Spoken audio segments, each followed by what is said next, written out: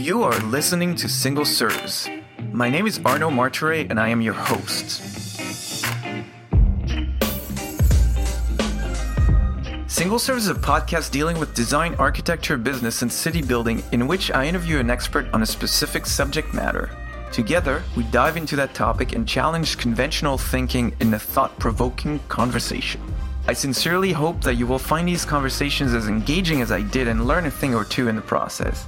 Don't forget to send us your comments, criticism, and praise. To do so, you can email us at hello@rvltr.studio or leave a comment online. You can also subscribe to the podcast on our website at rvltr.studio.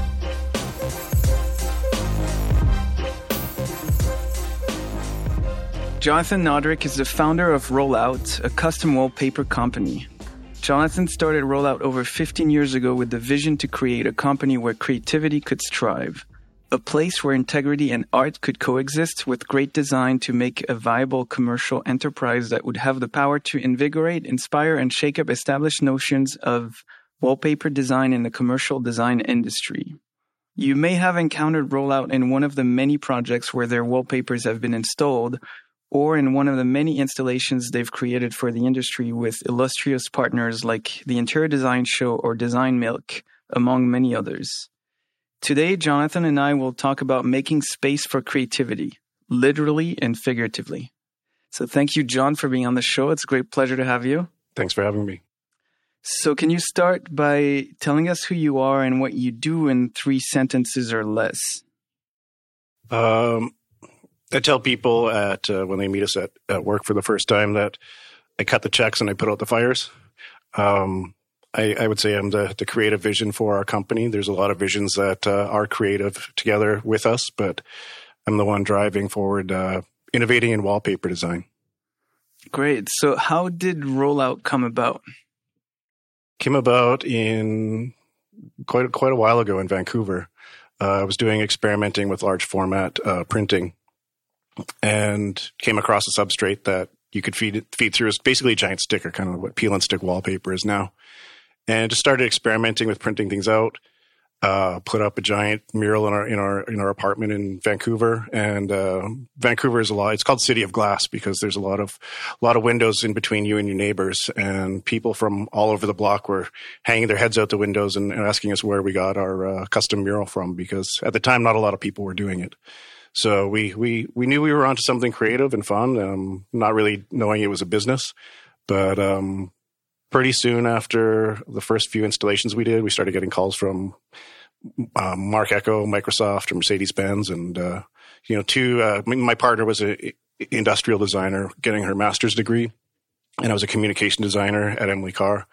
And stepping out of school and having those clients calling you right away was a big push to see how we could develop it further. So what makes it different from, a traditional wallpaper company or any kind of decorative provider? Sure. So one thing is we're all practicing designers that work together. So industrial interior designers. We work with architects as well. I'm a graphic designer. But my background, I grew up with 2 parents that were both a social worker and a psychologist.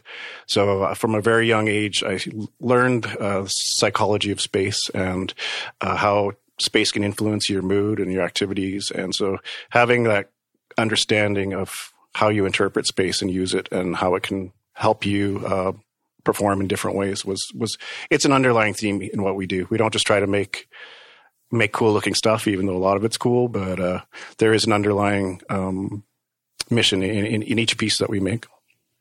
So creativity is very important to you. Why is it so important, and how does that affect the work you do? I think creativity definitely makes me jump out of bed in the morning, gets me excited, inspired. It's important to do something you're passionate about, and I've spent my life being encouraged to be creative, and I want to continue to do that to other people. I've grown up in a household that there was a lot of music and arts and crafts around, and from a young age, my mom she ran a day home where she stayed home and babysat like 20 different kids every day. So that she'd have to find stuff for us to do all the time. So there'd be like craft days all the time, and she's very hands-on with creativity and painting, and so it was in an environment that was supportive and allowed me to thrive. So speaking of creativity and how that affects your work, how do you work with your partners and colleagues? I would say we're a super collaborative organization. We really do see each other as experts in our field, and we're working with artists and designers that are continually pushing the needle forward in their own aspects and in their own industries and with their own clients. And so to come together and draw on all the skills and talent and experience that these people we work with have, it's creative fireworks. You know, it doesn't feel like work at all. It's fun. You learn so much about each other and what you do and what you create and why you create it too. So let's take this idea of creativity forward in the future. And how do you envision the future of wallpaper or decorated surfaces in the design world? I've spent a considerable time looking at monitors and screens and seeing if walls become screens, what that means. Do we just become a Times Square of a barrage of imagery being forced at us? Or does it become something beautiful or more subtle? And I was very, very interested in that. And we're actually now exploring using 3D graphics and gaming engines to create virtual showrooms that are completely out of this world, so that people can navigate real time through spaces and change the wallpaper and change the lighting and change the themes. So that's our secret project we're working on right now. That's it's coming along great. It's a great team of people we're working with, but still going to be a few months until we can unleash that to the world. Well, I can't wait to see that in real life. So you just said that the future wallpaper and as it relates to the development of screen technology could be either a barrage of images and movies or different things, or more subtle.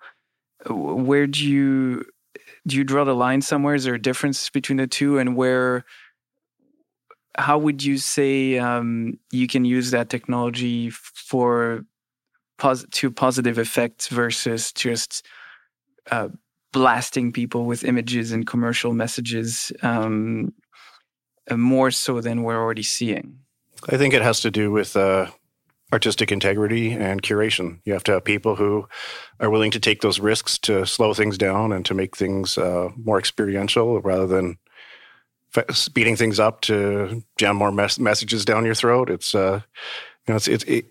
it's a very noticeable difference when you walk into somewhere where it's soothing and calm, and somebody's thought about the environment and how it could potentially change and interact with you over time.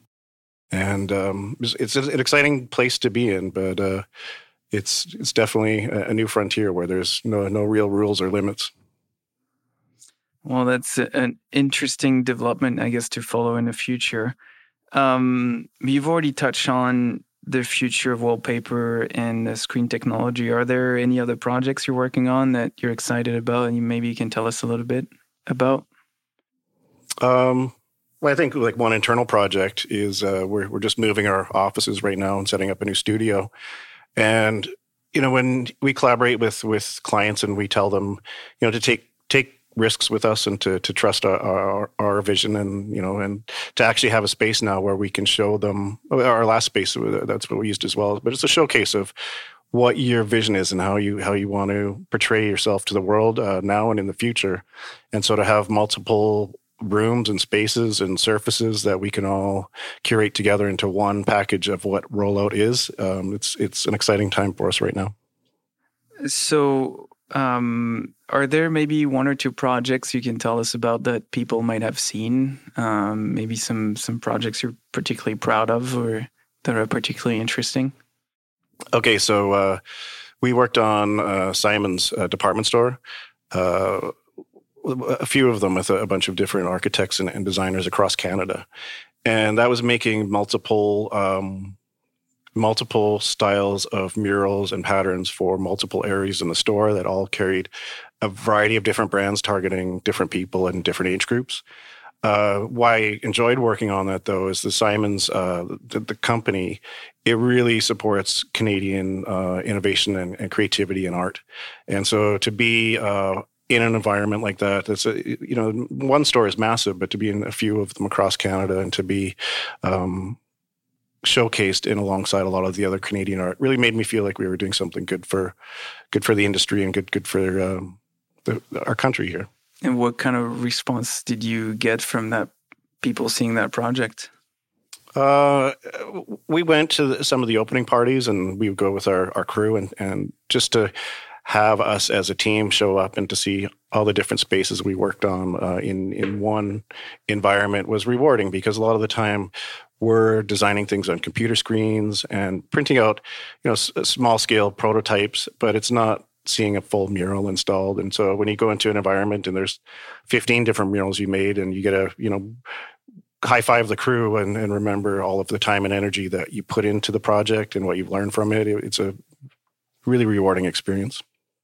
Well, hopefully you can send us a couple of pictures of that one. We'll put them accompanying the podcast interview. So let's talk a little bit of stuff outside of work. What do you do for fun? Just the simplest one is cooking. I find being in a kitchen allows me to be creative, and I love food and I love to eat, so it's a win-win. I like to explore food. I think I'm pretty fearless in the kitchen. The new space that we're setting up, we're going to set up a really good, maybe not quite industrial kitchen, but something where we can experiment with food when we need to get away from the computer screens. So I'm excited about that. Mm-hmm. Plus, I also spend a lot of time. I live in a really unique building called the Argyle Lofts in Toronto, and it used to be a bread factory. But it's got so much history, a diverse history. I think it was built in 1907 or something like that.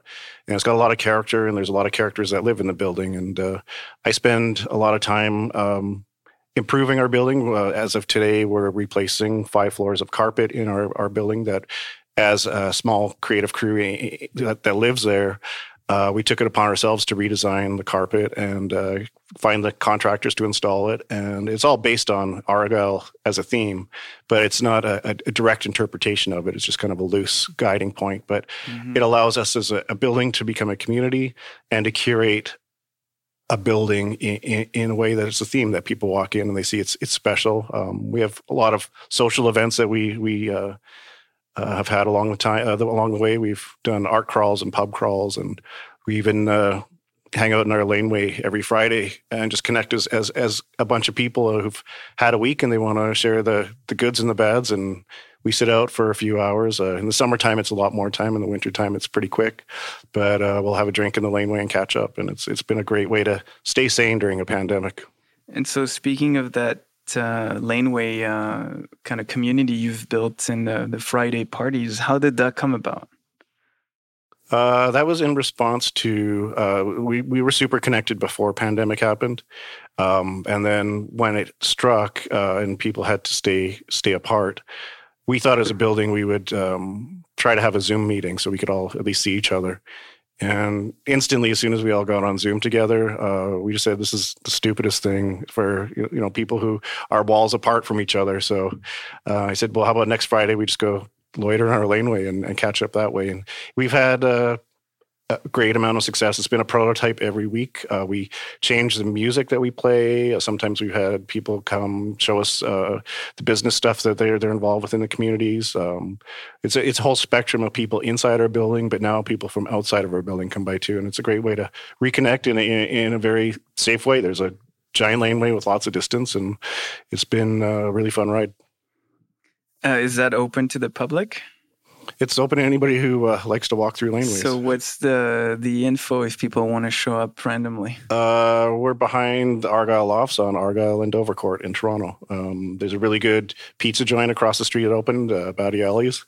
And it's a great neighborhood. There's so much personality and character there. So it's every Friday night? Yeah, we start at 7 p.m. And when it's a blizzard out, we'll come outside for quick glass of brandy and cheers each other. And then when it's summertime, we'll play movies in the backyard or in the laneway. And we've had DJs back there and bands play. So it's a mixed bag of fun. So you've lived in a number of different cities. At least I know of Toronto, Calgary, and Vancouver, and there's possibly a few more. What's your take on each of those, especially as it relates to creativity and arts and design? I've lived in Calgary, Vancouver, Toronto, and part-time in New York as well. And from Manitoba originally, my family. I find Toronto for me is just the right frequency. Like I mentioned, I really like food, so having all the options of things you can eat at any time of the day is great for me. Growing up in Calgary most of my life, I found that weather really brings people together. They've got a lot of snow a lot of the time, and so that brings people into the restaurants and clubs and houses, and so it's a really good social sharing community. But something like Vancouver, where it's beautiful West Coast, a lot more people are outside doing activities that I think aren't so. The kayaking isn't something you can do with 50 people, right? Well, you can, but I think it's just a different experience. And so, bouncing around between all those places, I think Toronto's the right frequency, like I said, where you can have good balance in your the food you eat, the experiences you have, the people you know. Mm-hmm. And I think for me, that's why I'm here. It's a creative city, and it just makes sense. What's the ideal art factory?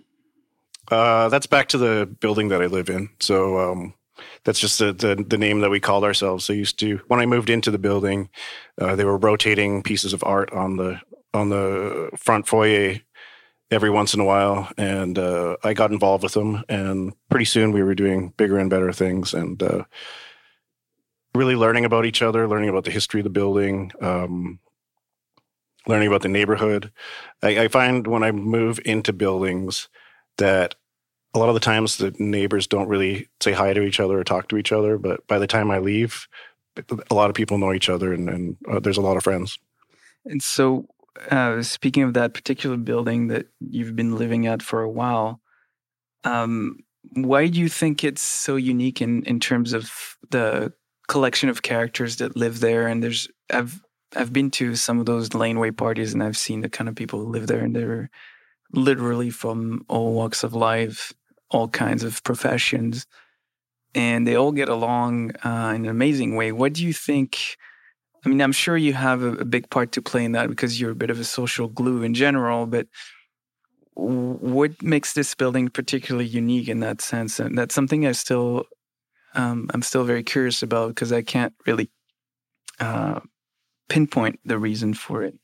Well, one thing that I realized a long time ago is we'd spend a lot of time in London, UK, and most people there, in order to survive in a downtown environment, they're banker, accountant, lawyer, more of those professions that they pay pretty good. Whereas a lot of artists, they're starving and it's hard to survive. So they're maybe not necessarily as involved in a lot of the areas. But somewhere like Toronto, there's such a good balance of artists and creatives, plus bankers and lawyers and accountants, that it's really the balance is the word I keep coming back to for here. And part of it too is the neighbors want to have to be engaged and involved. And, it's cool. Like, there's a spectrum of people, and a lot of people don't want to be engaged and they would just want to do their thing. But there's other people in our building who say, we don't necessarily come out and visit during a laneway on Friday, but we appreciate the work you're doing and we do notice it. And so just because they're not engaged in front of you doesn't mean that they're not appreciative and taking part in things. And I think part of why that's happened is, like I mentioned before, my mom babysat like 20 kids. So any given day, there was a mix of various personalities. And I had to learn at a very young age how to navigate relationships and how to see the positive in all the people. And I was more of a fixer than a troublemaker, because I knew my mom had her hands full. And so I wasn't there to give her more trouble, even though I'm sure I gave her my fair share. But just trying to be cool with all the kids around and to be, making crafts with them and learning from them and trying to figure out how to make that a harmonious experience. And in doing that, I realized I'm, I would say, an introverted extrovert. So even though I love bringing people together, the times at home when I was overwhelmed with personalities and kids running around, I would go up to my room and close the door and just cocoon and, zone out. And so I really learned the value of having a well-balanced, creative, social, but also solo life. So for anyone who would want to replicate something like that, like not necessarily laneway parties, but kind of a creative community-oriented space, whether that's a physical space or a more metaphorical one, what would you suggest they do or look at or learn to get more into that kind of stuff? So I think two key points I would say is creative people need to feel safe in environment in order to perform. And so you have to create somewhere that the people who are working with you, collaborating with you, they know that they're not going to be judged for, sometimes you come up with brilliant ideas, sometimes you come up with stupid ideas, but you need to be able to generate that spectrum of ideas in order to find the right ones. So the second part of, fostering and empowering creativity is I think you got to be okay with making a mess and making mistakes. I think you can't learn just from success. You have to learn from all the mistakes. You have to learn from things you haven't seen before or done before. And to show people from leadership all the way down that it's okay to experiment with things, try things out, bring in your own personal input into projects, and to know that if things go sideways, that it's okay. And I think some of the people we work with, and specifically, we have a crew of wallpaper installers, and I keep using the to explain the way it is to work with them, is that they don't come to us with problems, they come to us with solutions. So they're super proactive, and if there's trouble on a job site, it's usually very stressful, and wallpaper is one of the last things to go in. So if there's a delay, it could cause projects to be delayed, restaurants to not open. And so you got to really have your head on straight when things are going sideways. And for them to come to us with those, they're like, we identified this, here's some solutions, what do you want us to do? And in doing that, it allows us to gel as a group, even when things are going horribly wrong. You just feel like you're going to get through and you're going to make it with your team. And it's critical to be proactive and not freak out. Yeah, and it's very common to freak out when there's a problem, when 99.9% of problems can be solved, right? So it's very interesting to see how you deal with this in the crew and or collaborators you work with do that. Keeping with the idea of creative space and creativity, is there anything else you want to add to this conversation? Something that's important to you, a message you want to pass on to the listeners? Don't be afraid to make mistakes. Don't be afraid to get your hands dirty. I ask a lot from people to support me in order to do what I do, and so I try to reciprocate that when people are involved with something. And even though I may not want to go out, I make an effort to go show up, and even if I'm not staying the whole night or whatever, show up, give them a high five, let them know that you're on their team and you're there to help. And I think those are perfect words to end on. John, thank you very much for your time. It was a great pleasure to have you, and hopefully we can have more of those conversations. I appreciate it. Thanks.